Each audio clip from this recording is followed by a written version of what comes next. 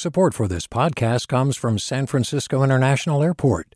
At SFO, you can discover award-winning flavors and unique shops all before takeoff. Learn more about what's at SFO at flysfo.com. Hey, it's Glenn Washington from Snap Judgment. And if you love what you're hearing, and I know you love what you're hearing, please consider becoming a KQED member. Get special access to cool events, behind-the-scenes footage, and so much more. Plus, you'll sleep better at night knowing you did your part for the community you depend upon. It's in you. Please be in it. Visit donate.kqed.org/podcasts to sign up now. That's podcast with an S. Thanks. From KQED. Mic check, check 1, check 2. Are we here? All right, we're here right now-ish.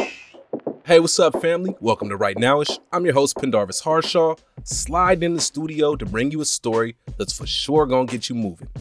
If you're an avid BART rider, chances are you've seen folks dancing on the train to make a little change. The style of dance most people do on BART is turf dancing, a type of dance that emerged from Oakland in the late 90s and early 2000s. It was popularized during the hyphy movement, and in many ways, it carried the culture. More than just going dumb, turf dancing is about the smooth footwork, pantomiming, and making facial expressions. It's about the bone breaking, tutting, and pop locking. It's storytelling, on beat, and being player about it. This week, we're talking to Telice Summerfield, a turf dancer who takes the meaning behind the acronym TURF, taking up room on the floor, seriously. Originally from South Sacramento, Telice was a kid when the hyphy movement kicked off, but she took note of it all, the good, the bad, and the dance moves. And since then, she's gone on to teach dance classes in schools, host events at the Oakland Museum of California, and shine on stage at Red Bull's Dance Your Style competition. If you're lucky enough to get on the right BART train, you'll find Telice going from station to station, gigging, doing bone-breaking contortions and acrobatic moves as she performs on public transit. It's because of this work ethic and talent that Telice's name now rings bells in the Bay and beyond. Today on Right Now-ish, Telice shares a bit of her story growing up in Sacramento, her affection for the town, and how she's turf danced all over Northern California, carrying the hyphy flag with her and keeping the culture lit for the next generation. All of that and more right after this. Do you love learning about the San Francisco Bay Area? Its history, its people, its unique blend of cultures? Then you should check out the Bay Curious book. I'm Katrina Schwartz, editor and producer on the Bay Curious podcast, and I'm here to let you know that for the month of May, we've worked out a sweet deal for KQED podcast listeners. Right now, you can get the Bay Curious ebook for $1.99. That's right, $1.99.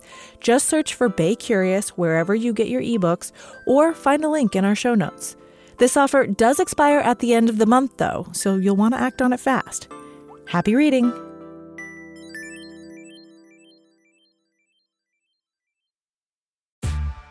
Hey there, this is Brittany Luce from NPR's It's Been a Minute. KQED's podcasts like The Bay, Bay Curious, Mindshift, Right Now-ish, and more all tell the stories of the Bay and beyond with reliable, human-centered journalism. They aim to inspire, make you think, entertain, and expand your understanding of the place you call home. Here's how you can support podcasting at KQED. Showing your support is easy, and you can join Brittany in supporting KQED Podcast too at donate.kqed.org/podcast. That's donate.kqed.org/podcast. What's your earliest memory of turf dancing? When was the first time you saw it?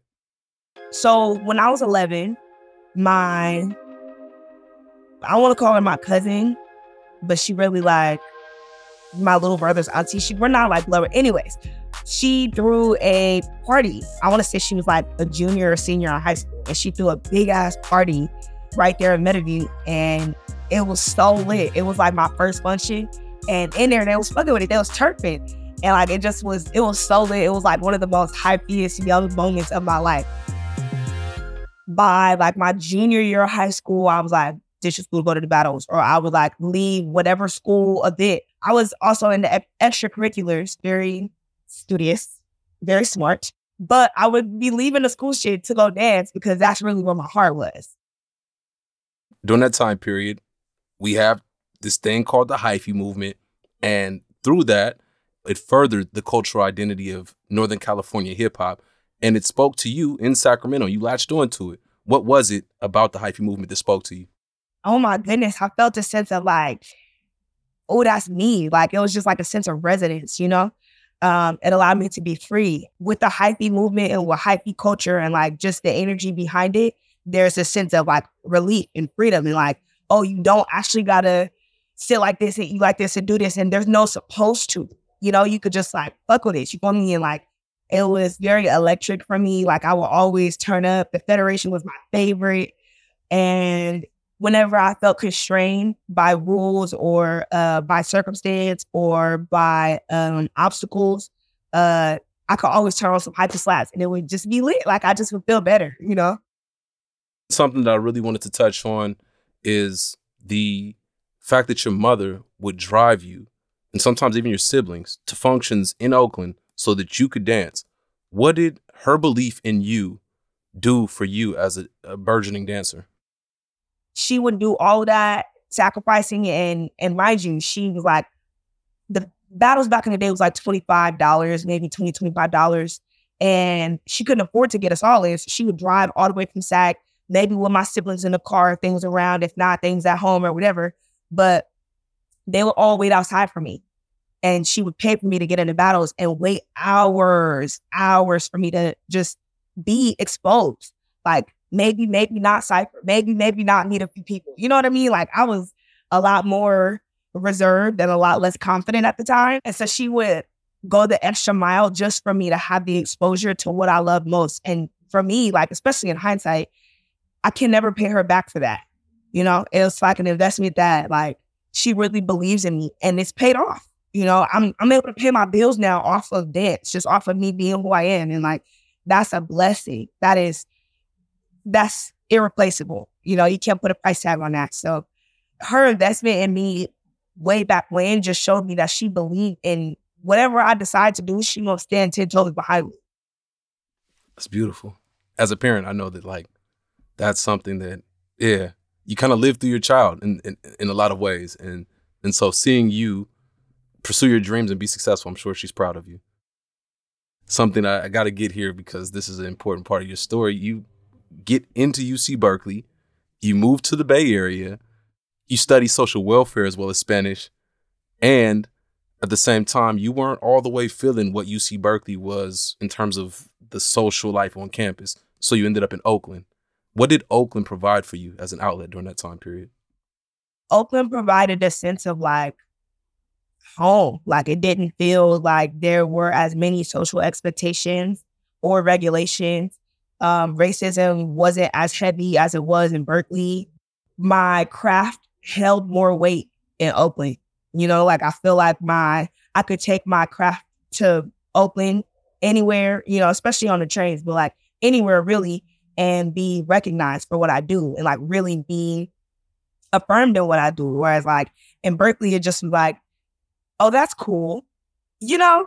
Very much so. I went to Berkeley for grad school, similar situation where on Fridays I would drop my backpack off and just be in the town. And it was a release. I could breathe again. And that's a lot of the reason why I would if I was in Berkeley, I was either at home, in class, or on my way to the bar. Like I was never really kicking it in Berkeley. I never really was fucking with the parties like that, like none of that, because I didn't feel a sense of belonging. I didn't feel like there was room for like real Black girls. Like Berkeley's well known for its political activism, its progressive activism, but there also still exists a lot of hegemony and hierarchy in that arena just to even have access to it, you know? So I felt that a lot, and just Oakland gave me an escape. It gave me access to myself. That makes perfect sense. And that investment in yourself paid dividends. You furthered your community. You met folks who were into dance just like you were. You met my best friend in the world, Jesus Zusel, who's a legendary turf dancer. And so I've known Zeus since 7th grade, and I've seen him develop this turf dance family kind of from the outside. You know, I know a lot of the people, but I'm not a dancer, so I'm not in it. And so I'm wondering, like, what is it like being inside of that turf dancing family? First of all, shout out to Zeus. I love him so much. That's big bro. He's incredible. He takes everybody in with open arms, and that's not the case for all the turfers. Like, that's not our general standard of embracing people. You know, a lot of times people have to earn it, but he just like welcomed me, and I'm so grateful. Being inside of that family is like, it's very nuanced. Like there's very, very high highs, and the lows really kick you in your ass. There's a lot of politics too that are not easily legible to an onlooker, right? Or somebody whose perspective is from the outside in. It's very critical that we stay connected, even if we don't see eye to eye, or even if we don't agree on a topic. Being in that family is not easy, but Zeus made it a lot easier. Like he was one of the first people I met in my first like day of being in Berkeley by myself without my family. You know, like I went to the gym and I went to go flip with him, and that also gave me a sense of myself, because I've been an athlete for a long time. And it just reminded me, like, you don't have to separate your identity into categories. Like, they can all blend and serve your purpose for who you are. You came out and you stole the show at a KQED event. We were honoring dancers from basically 100 years worth of dancing told through this show. And toward the end, we invited folks to come up on stage and start hitting it. And you came out there gigging. You knew a little bit of everybody, and folks knew you. Being integral to what I love most has earned me the opportunity of getting to be who I am authentically everywhere I go. When you see me interacting with people and you see me, like you said, I knew a little bit of everybody. Someone that I met from years ago in school could be at a KQED event and remember me and recognize me, right? Or someone that I met through a village auntie can be at another event and remember me. You know what I mean? And so I think just like developing authentic relationships and being authentic to who I am has allowed me to earn my name and earn like the honor behind it. You mentioned dancing in different places and people knowing you from the different hats that you wear. Do you have a different approach when you're dancing on big stages or community events or even on BART? Dancing on big stages is really fun. It's really fun because the support is, for the most part, it's overwhelming. It allows me to expose the culture to a larger amount of people. And the way that I do it is unique because I wasn't here. You know, I wasn't in the town in 2006, 2007, 2008, right? So the way that I do it has to be genuine to who I am. It feels empowering to dance on BART because I know that I can always feed myself off my craft, you know? But there's like nuances, right? Like there's the good with the bad. Like BART is not the cleanest place to be hustling. It's not the cleanest place to be dancing, you know? So I don't sit down when I'm dancing on BART. Like I don't sit down on BART, period. Most people who see dancers on BART, they rarely see girls. They rarely see girls who are raw. I don't know. I don't even really see girls like that. And I'll be out there. So like Turfin in itself is taking up room on the floor, right? And it's like radical, it's political. It's not just dance moves. Like you can feel it. It pierces you, you know? And whether I'm dancing on BART, whether I'm dancing at a battle, whether I'm dancing at First Friday, whether I'm dancing at a music festival, like people can feel that. That's dope. Okay. And then in terms of that validity and developing community and reaching folks, during the pandemic, BART ridership took a dive. You pivoted and started doing work online. You developed a dance club called Pussy Power Dance, and it became popular. Why do you think folks latched onto it? Well, I created Pussy Power out of a deficit of platform, right? Each month I would host a IG live session, and it would last for about an hour, and I would invite girls to come and perform on Pussy Power, and they would take 3 to 5 minutes to dance, and they would just showcase. And I made it a showcase on purpose so that it was more open to all levels, styles, backgrounds. Like I didn't want it to feel like a competition or like a battle or like you're going against all these girls in the live, right? And I think that people latched onto it because they probably felt the same way. And also because they saw how unifying it was, from like the barriers of time, space, language, level of dance, and any other constraints that could keep us away from each other.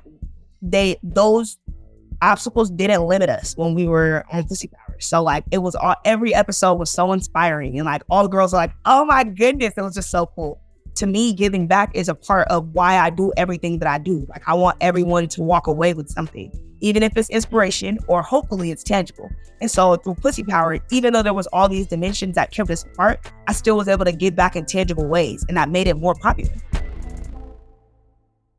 It's something that you've seemed like you've etched out a career path, because now you're working in education as well, teaching young folks dance in West Oakland. Tell me more about your day job. My day job is teaching dance at an elementary school in West Oakland, and I teach from preschool up until 4th grade. Basically, there's 2 classes of each grade, and each class like circulates through my class. In my class, we do like, it's not elite dancing at all. You know, it's not traditional. What traditional dance classes would look like, where like they're learning a choreography and then they're doing the choreography, right? It's more of like embracing movement as a creative expression of empowerment. You know, it's like confidence building. It's like them embracing that dance culture is really fun. What I do, like my role is to like uplift them and empower them and like show them like, even if you don't feel like the best dancer in the world, you can still come touch the stage and show some poses, and, you know, you can walk down the soldiering line like the queen that you are. And so that allows them to share information of movement with each other, back and forth, and just like embrace each other, you know, really see each other. And then beyond that, you also do workshops with folks of all ages through the Oakland Museum of California. What's that experience been like? The Oakland Museum, shout out to them. I love them so much. The workshop that I taught recently, it did have a diverse age group, and I'm grateful for that, because the movement and the information that I have to offer, I do want it to be accessible to everyone. And so I hosted a dance workshop on the front steps, like in the front patio of the Oakland Museum. And at first there was like only a few people, and like there's some people who were feeling shy, so they just wanted to watch. And then there's some people who were like, yeah, I'll do, you know, I'll come fuck with y'all. But by the end of the class, it was like a good 15, 20 people. And they all like, yeah, you know, they're all really excited. I like to end with activities, games, you know, dance circles, things like that, because it's not so like accomplished based. It's actually about how you feel, because it's not just a dance move. It's not just a dance style. It's like it's a feeling. You know what I mean? It's like a radical act. It's a radical practice. So people feel that when they're in my classes, in my space, learning from me. They always leave with smiles, and that just makes me feel like, oh my goodness, You're doing the work. And it's, I mean, the smiles, and obviously like having income based on it, being able to make a living off of dance, like that's a sign that you're on the right path. With that said, why do you personally think it's important to pass down these lessons to the next generation? Several reasons. I really, in my heart, I know that if we don't pay it forward, the culture will die. Like, just period. You know? And so I really, as someone who's really passionate about it and who cares about this a lot, and like who makes a living and defines my path with this Turfin shit, like Turfin is a way of life for me.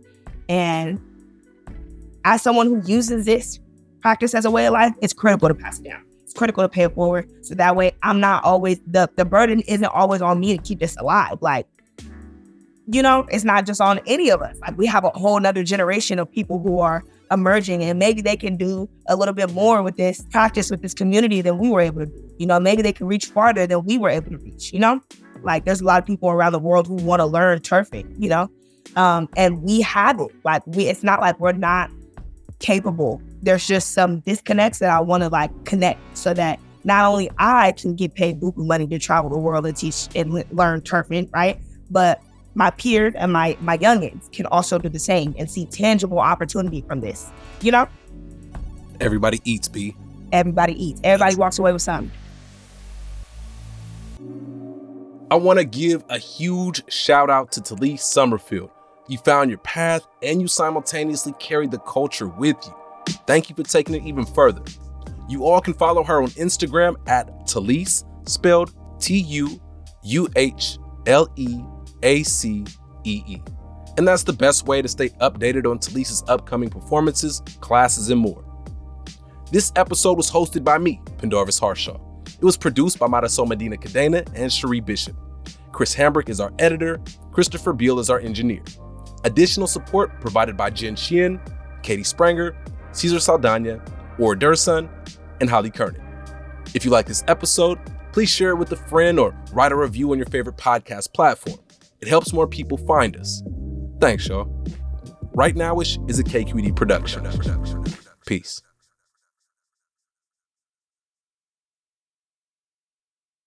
Hi, I'm Sasha Coca, host of the California Report magazine. Every week, we bring you stories about what connects us in the giant, diverse Golden State. Because what happens in California changes the world. I love this place. We were once seen as like the place to be, California. The land of milk and honey. That's where you go to Sunshine State, but we just have challenges right now. KQED's California Report magazine. New episodes drop every Friday, wherever you get your podcasts. Hey, what's up? I'm Pendarvis Harshaw, the host of KQED's Right Now-ish podcast. Donations keep independent journalism alive and healthy. And you support outstanding journalism when you support KQED.